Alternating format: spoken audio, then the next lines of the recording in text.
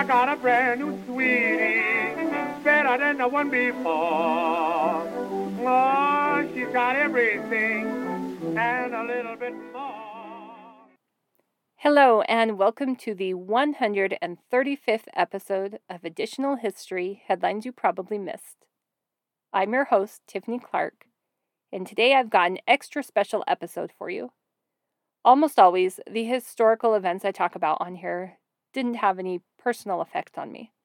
If they happen to be events that I was around for, and I remember them, it's just because I saw it on the news or read about it in newspapers. Today's event happened a couple of years before I was born, but it directly affected my family and many of the people that I grew up with as neighbors and friends. Although this week marks the 46th anniversary of this event, I know at least my parents can still vividly remember in great detail what went on that day. And I grew up hearing people talk about that day in June. Today's historical date is June 5th, 1976. And I'm taking a headline from the Spokane Daily Chronicle on that day. The headline says, 15,000 leaving homes as Teton Dam breaks. The Teton Dam was an earthen dam that was proposed in the early 1960s and then built during the early 1970s in eastern Idaho. But the dam wasn't an easy sell. After all, there were a lot of people who didn't like the idea or the impact it would have, but the project went forward anyway. There were a lot of problems with the project while it was being built, too, including huge fissures that popped up. But again, the project moved forward, and the dam was completed in November of 1975. The reservoir slowly started to fill up, at the rate of about 1 foot a day. However, the winter of 75 to 76 brought a lot of snow to Idaho and the surrounding mountains, which meant there was a lot of water coming down the Teton River in the spring. So, in order to better control the flow, 5 months into the filling of the dam, the engineers of the dam requested that they be allowed to fill the dam at the rate of 2 feet a day. Then, a month later, they asked for permission to double that rate again to 4 feet a day. At this point, the dam was almost full. But on June 5th, 1976, at about 7:30 a.m., workers noticed that the dam had sprung a leak. They weren't too worried yet and thought that everything would still be okay. 2 hours later, at 9:30 a.m., 20 to 30 cubic feet of water was coming out per second, and it was obvious that part of the dam was starting to wash away. Bulldozers were quickly sent in to help plug up the hole. They pushed boulders down into the hole, hoping it would plug it up, but their efforts were in vain, and instead the eroding dam washed away their equipment, and the operators had to be pulled to safety. At 11:15 a.m., the sheriff's office was notified that it was time to start evacuating all of the people who lived downstream from the Teton Dam.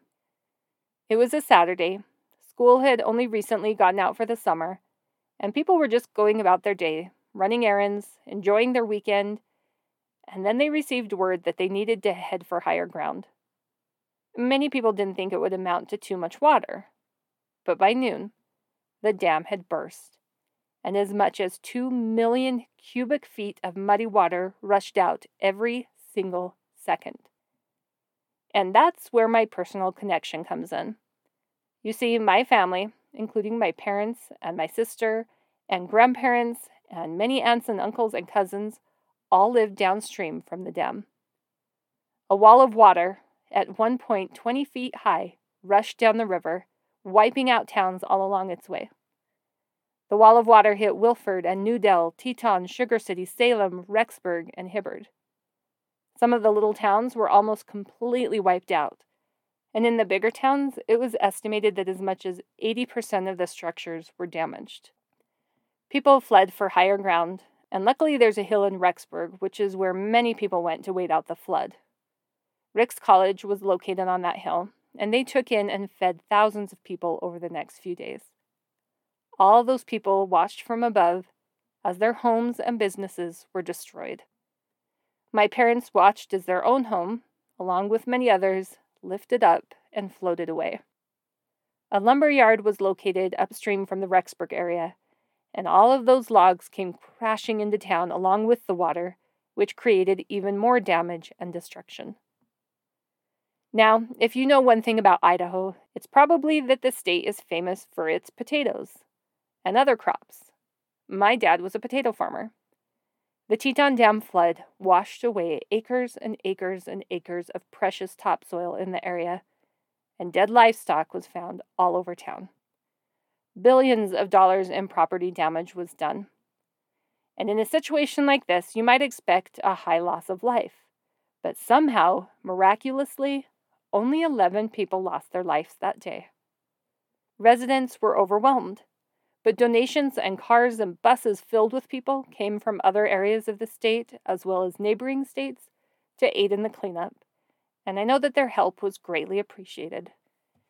Now, I may not have been born until after the actual event, but I did grow up seeing possessions that were still covered in flood mud, and I grew up hearing story after story after story about June 5th, 1976, which means there's a lot that I could say about that day. But I'm not going to. Instead, I'm going to post a link in the Additional History Facebook group to a video with footage of the event. It was made just a short time after the flood, and I've seen this exact video so many times I could probably quote most of it. Then, instead of dwelling on this tragedy, I'm going to open some more papers and see what else was being reported on that day in June.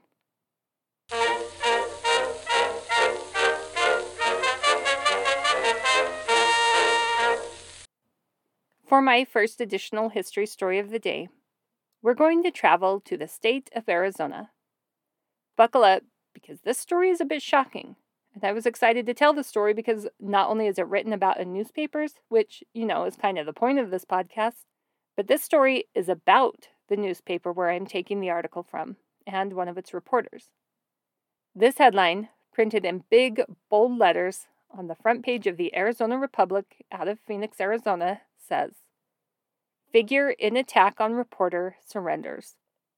This story is about Don Bolles. He was a reporter that worked for the Arizona Republic. He was born in New Jersey in 1928, and he was raised there. Both his father and grandfather had worked for newspapers, and Don decided that's what he wanted to do too. So he went to Beloit College to get his degree, and while he was there, he was the editor of the school newspaper, and even received a President's Award for the things that he did while he was there. Don went on to join the Army and served in an anti-aircraft unit during the Korean conflict. When he got out of the Army, he went to work for the Associated Press, starting out as a sports writer. Then, when Don was in his mid-30s, he took a position with the Arizona Republic as an investigative reporter. In that job, he was known for doing reports on government officials accepting favors and bribery and land fraud. He was especially known for the work he did on organized crime, and that included Al Capone's former crime group, the Chicago Outfit. So, now that you have a little background information, I'm going to tell you why Don was making headlines rather than writing them. On June 2nd, Don Bolles left a note on his typewriter at work saying that he was going down to the Clarendon Hotel to meet up with a source. After that, he planned to go to a lunch meeting, and he said he'd be back in the office by 1:30 p.m. Workers at the Clarendon Hotel said that Don had come into the lobby and was waiting for a few minutes when a call came for him at the front desk. Don took the call, spoke with whoever was on the other line for a minute, and then left the hotel. Don's office believed the man he was supposed to have met there was John Harvey Adamson. It was believed that Don was meeting John because he claimed to have some sort of information about a land deal that involved Arizona politicians that were pretty high up, including a senator. Don and the senator were known to be pretty good friends at the time, so it was particularly of interest to him. Anyway, after the meeting, Don got back into his car, turned it on, and started to drive out of the parking lot. Suddenly, without any warning, a bomb inside his car exploded. The bomb had been placed underneath the driver's seat. It completely shattered Don's legs, and he was quickly at risk of bleeding to death.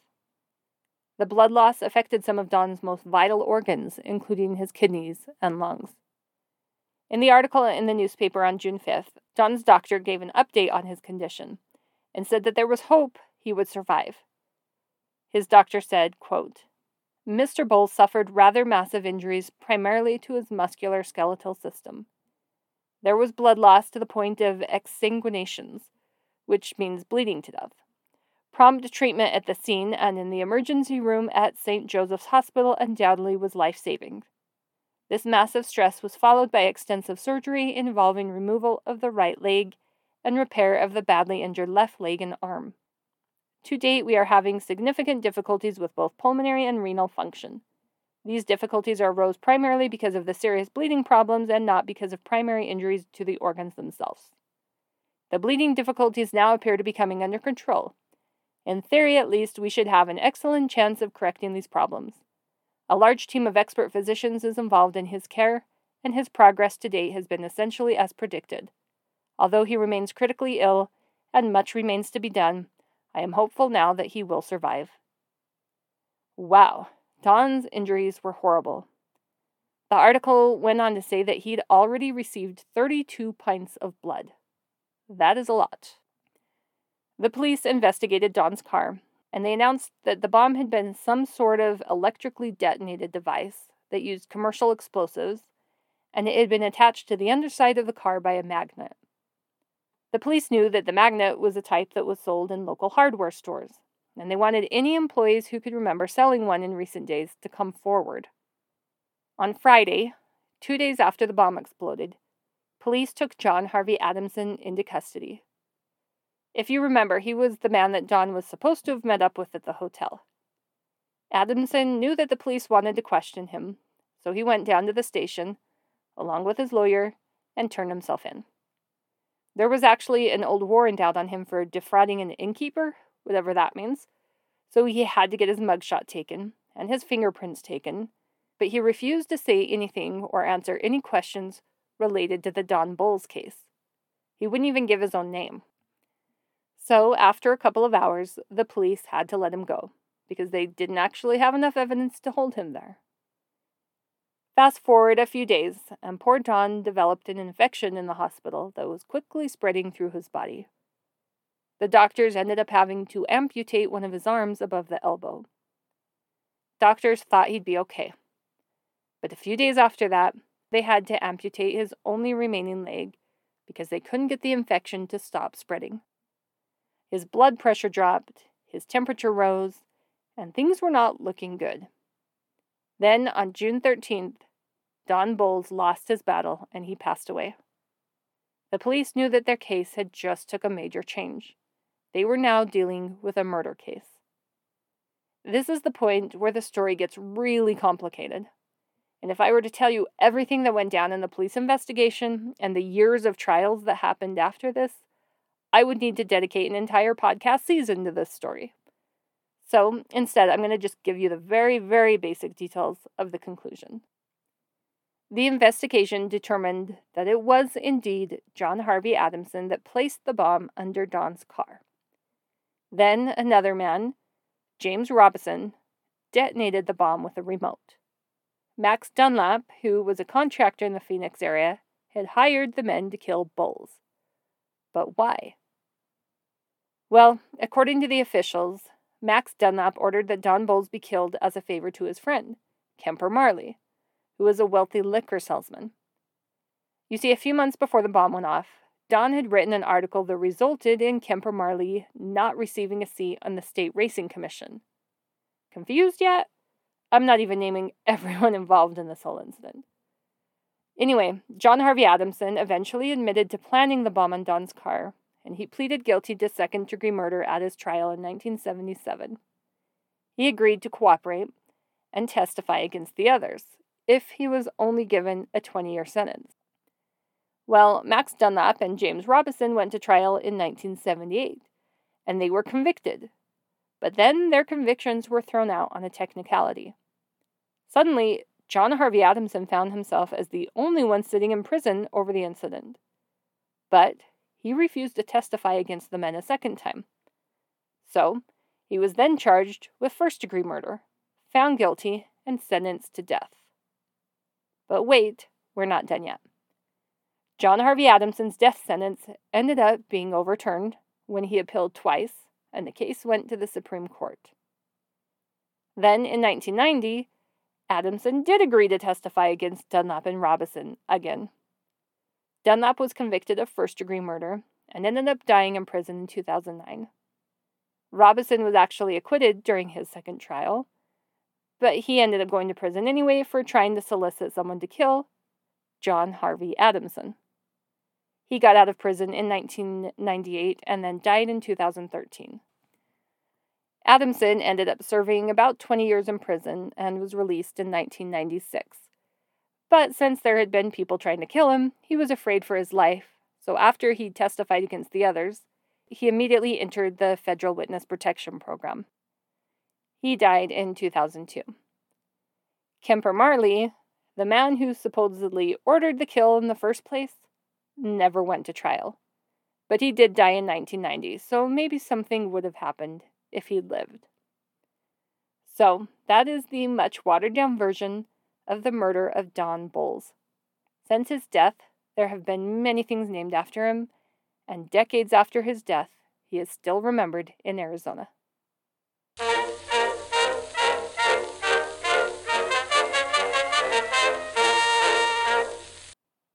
For my second additional history story of the day, I'm going to tell you a story that had been ongoing for a long time in 1976. It was a bit controversial, and everyone had their own opinion of how it should turn out. I wouldn't be surprised if a lot of you listening today remember this case because it was such a big deal. I'm taking this article from the front page of the Courier News out of Bridgewater, New Jersey. The headline says, "Quinlan's won't profit from article." The headline isn't very catchy, but it didn't need to be because everybody by that point knew who the Quinlans were. The Quinlans were an average middle-class family living in New Jersey. 22 years before the Teton Dam broke, the Quinlan family, just consisting of Joseph and Julia at the time, really wanted a baby. But Julia hadn't been able to carry one to full term.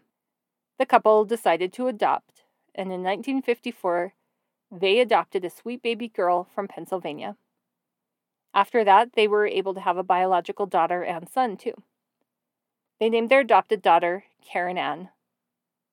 Karen was a smart child who learned to walk at a very young age. She loved sports, she could sing and play the piano by ear, and according to her mother, Julia, she was full of life and had contagious laughter. Then, suddenly and out of the blue, tragedy struck the Quinlan family. It was 1975, and Karen was in her early 20s. She had gone out with friends, just having a good time, and then suddenly she collapsed. When Karen's friends saw that she was down and not conscious, they quickly administered CPR to her and did everything they could think of to save her life. They got her to the hospital as quickly as they could, but Karen was comatose, and the doctors couldn't get her to come out of the coma. They put Karen on life support, including a ventilator, and tried to look for reasons for her sudden coma. But they couldn't find anything. There was absolutely no clue as to what had suddenly happened to the young, vivacious Karen Quinlan, and the doctors were baffled. Sadly, instead of getting better, Karen's condition just got worse and worse and worse. Her body was deteriorating and shutting down. The doctors moved her to a different hospital, but it didn't do any good, and the doctors at the new hospital said that Karen was in a, quote, persistent vegetative state from which she could not recover. The Quinlan family was devastated, and Julia said she would spend hours and hours crying and pouring her heart out to her church leaders. The Quinlans were devout Catholics. Karen's father, Joe, would visit Karen in the hospital as many as 4 times a day. He was not giving up hope. But for Karen's mother and younger siblings, they felt that the Karen they knew and loved was gone, and according to the doctors, nothing they did or said would bring her back. Eventually, Joe came to realize what the rest of the family had realized too, and they sat down together and had a long talk. They talked about Karen before the coma, and what she would have wanted to happen if she knew she was going to end up in the situation she was in. They decided that she wouldn't have wanted to be kept alive by machines. As a family, they made the heartbreaking decision to remove her from the ventilator that was keeping her alive. Except it wasn't that easy. The Quinlans told the hospital how they felt and what they wanted to happen, and the hospital said, nope. The hospital and doctors were threatened with prosecution if they took Karen off the ventilator. They said it was the same thing as committing homicide. The Quinlans argued that the ventilator represented extraordinary measures to keep their daughter alive, and that it actually caused her a lot of pain. Even though she wasn't conscious, sometimes she would violently thrash around in her hospital bed. Finally, in September of 1975, the Quinlans filed a lawsuit. They claimed that their right as parents to make a decision regarding the life of their daughter should have precedence over the state's desire to keep them alive. The court had already assigned a guardian to Karen, and they argued, again, that taking her off the machines would be homicide. In November, the Quinlans lost their lawsuit. The media loved Karen's story. They wrote about it and talked about it and argued all the sides. The case brought up questions on ethics and theology and civil rights and guardianship. Everyone knew about the case and everyone had an opinion. The newspapers would print drawings of Karen in the newspaper depicting her as Sleeping Beauty. And, going against the Quinlans' request for privacy, many reporters would try everything they could think of to gain access to Karen's hospital room. One reporter went so far as to dress up as a nun to sneak into the hospital. After losing their lawsuit, the Quinlans appealed, and the case ended up being argued in the New Jersey Supreme Court. That time, the Quinlans won, and they were given the right to make the decisions that they wanted to in their daughter's medical case. The case would go on to be an example for many more cases, and it led to the requirements that all hospitals, nursing homes, and hospices have ethics committees. It was Karen's case that led to the creation of living wills, where people could declare what they wanted to happen if they ever ended up in a situation that was similar to Karen's, and a decision would need to be made on their behalf. Many people were glad that they could legally die with dignity. So, in May of 1976, more than a year after Karen lapsed into a coma, and just a few weeks before the Teton Dam broke, Karen Ann Quinlan was removed from the machines that were keeping her alive. Usually when that happens, it's a very short time before the patient dies. But that didn't happen with Karen. Somehow, miraculously, Karen started breathing on her own. Hours turned into days, and the media was going crazy with this story. There were thousands of articles, including many opinion pieces, written about her again. Some had headlines saying that she was expected to die at any moment. But again, she didn't. Now, one thing that her parents had never asked for was to have Karen's feeding tube removed. They just wanted her to be able to die naturally, and that meant breathing on her own, not starving her. Despite all of the media watching, waiting for Karen to die, she continued to defy all the odds. She didn't die in May of 76, and she didn't die in June of 76, or July, or August. She didn't die at all in 76, or 77, or 78.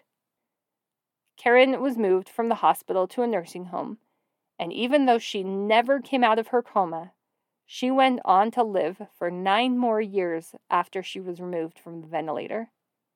Then, on June 11, 1985, Karen died from respiratory failure due to complications of pneumonia.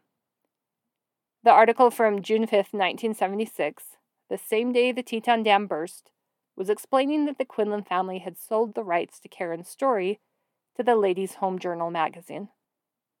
And although the exact amount wasn't officially disclosed, it was believed to be around $30,000. The Quinlan family wasn't going to see any of that money, though.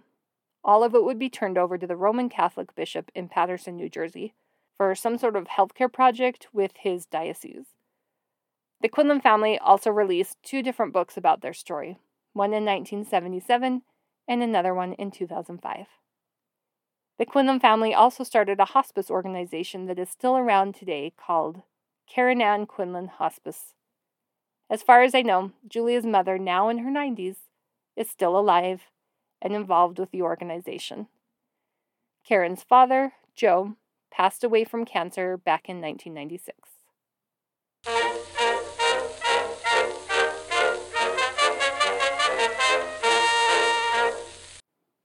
For my last additional history story of the day, I'm going to warn you that it's very sad and maddening, and it involves a child, just in case you want to skip it. I'm taking a headline from the Herald out of Jasper, Indiana, and the headline says, "Autopsy shows girl was beaten to death." This story is even sadder than the headline makes it sound when you find out that the girl who was beaten to death was just 3 years old. On June 3rd, 2 days before the article was printed, 3-year-old Kelly Renee Kavanaugh was found outside her home in Lafayette, Indiana. She was next to the family's swing set, and she was unconscious. She was taken to the hospital, but she died in the emergency room.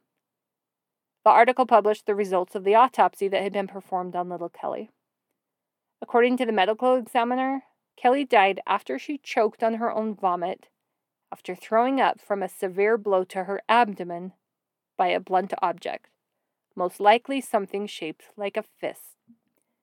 The autopsy also showed that poor Kelly had a skull fracture, and there were other signs on her body that she had been abused. Now, this story is awful, and I don't particularly enjoy sharing stories of child abuse, even though I see them all the time in the newspapers, and I do occasionally share them. But this story was different.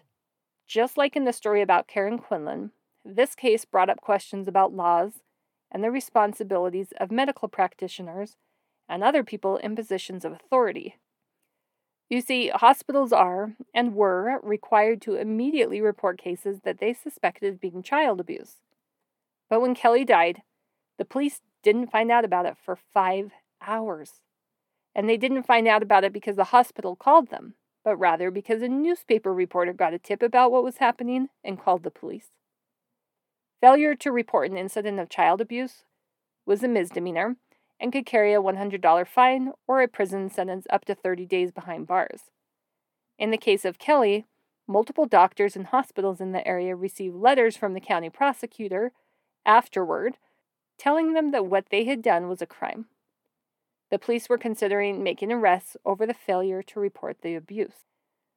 According to the county welfare department, one of the biggest problems they had was the failure of doctors to report cases to them when they suspected child abuse, and the failure of citizens to say something. Oftentimes, neighbors or others would see things, but they would look the other way rather than calling the police to look into it. A Lafayette police detective said, "Child abuse is one of those things that everybody gets bent out of shape about, but nobody comes forward. People have to do their part to put an end to things like this." So, who was responsible for Kelly's death? Well, at the time Kelly died, her mother's boyfriend was suspected since Kelly had been in his care when she passed, but he hadn't yet been charged with anything.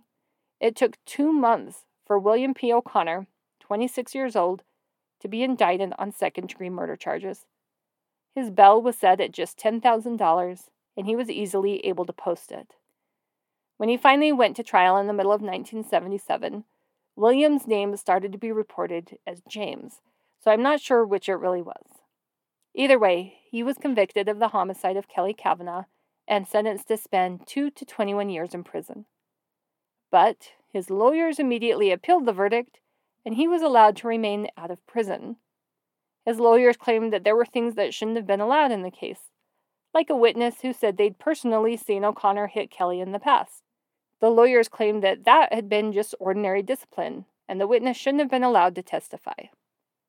Hopefully these days, hitting a child wouldn't in any way be considered everyday normal discipline. The lawyers also didn't like that the prosecutors showed autopsy photos at the trial, and they thought that the photos influenced the jury. Little Kelly was beaten to death. Why wouldn't they show the evidence at the trial? I looked forward in newspapers for quite a while, but I could never find a good conclusion to this story. I really hope that Kelly got the justice she deserved, and that O'Connor, whatever his first name was, went to prison for a very long time.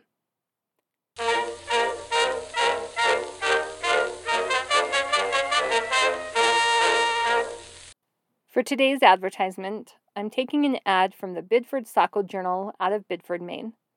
It's an ad for a Texas Instrument calculator. I know when I was in high school, the fancy calculators we needed for class cost in the $100 range, and they could do amazing things. Nowadays, anybody can get the same functions on their cell phones for free. But back in 1976, people didn't have either of those options. This Texas Instrument calculator on ad cost $14.70 on sale, the equivalent of about $70 today. So, what could this fancy calculator do? Not much. It was a basic calculator, the same kind you can buy at a dollar store today. And the calculator from 1976 didn't even come with a battery. A 9-volt battery needed to be purchased separately. Friends, thanks for joining me for this special episode today. I doubt a lot of people remember the Teton Dam breaking if they didn't live near Idaho when it happened. After all, we see disaster in other parts of the country all the time, from things like hurricanes and tornadoes and floods, and after a while, all of the horror starts to blend together. Now, if you are listening to this additional history episode on the day it releases, you'll know that today is Memorial Day. Last summer, I took a few months off to spend more time with my family, and because I had a lot of vacations planned. This summer is setting up to be just as busy. So, I'm sorry, but I'm going to take another break from additional history headlines you probably missed. I will be back on September 1st, because that's an easy date to remember. Since that day is a Thursday, I'll kick off Season 3 with a fun mini episode. I hope you all have a wonderful summer, and if you want to reach out to me during the break, do so by emailing me at additionalhistory@gmail.com. Talk to you later.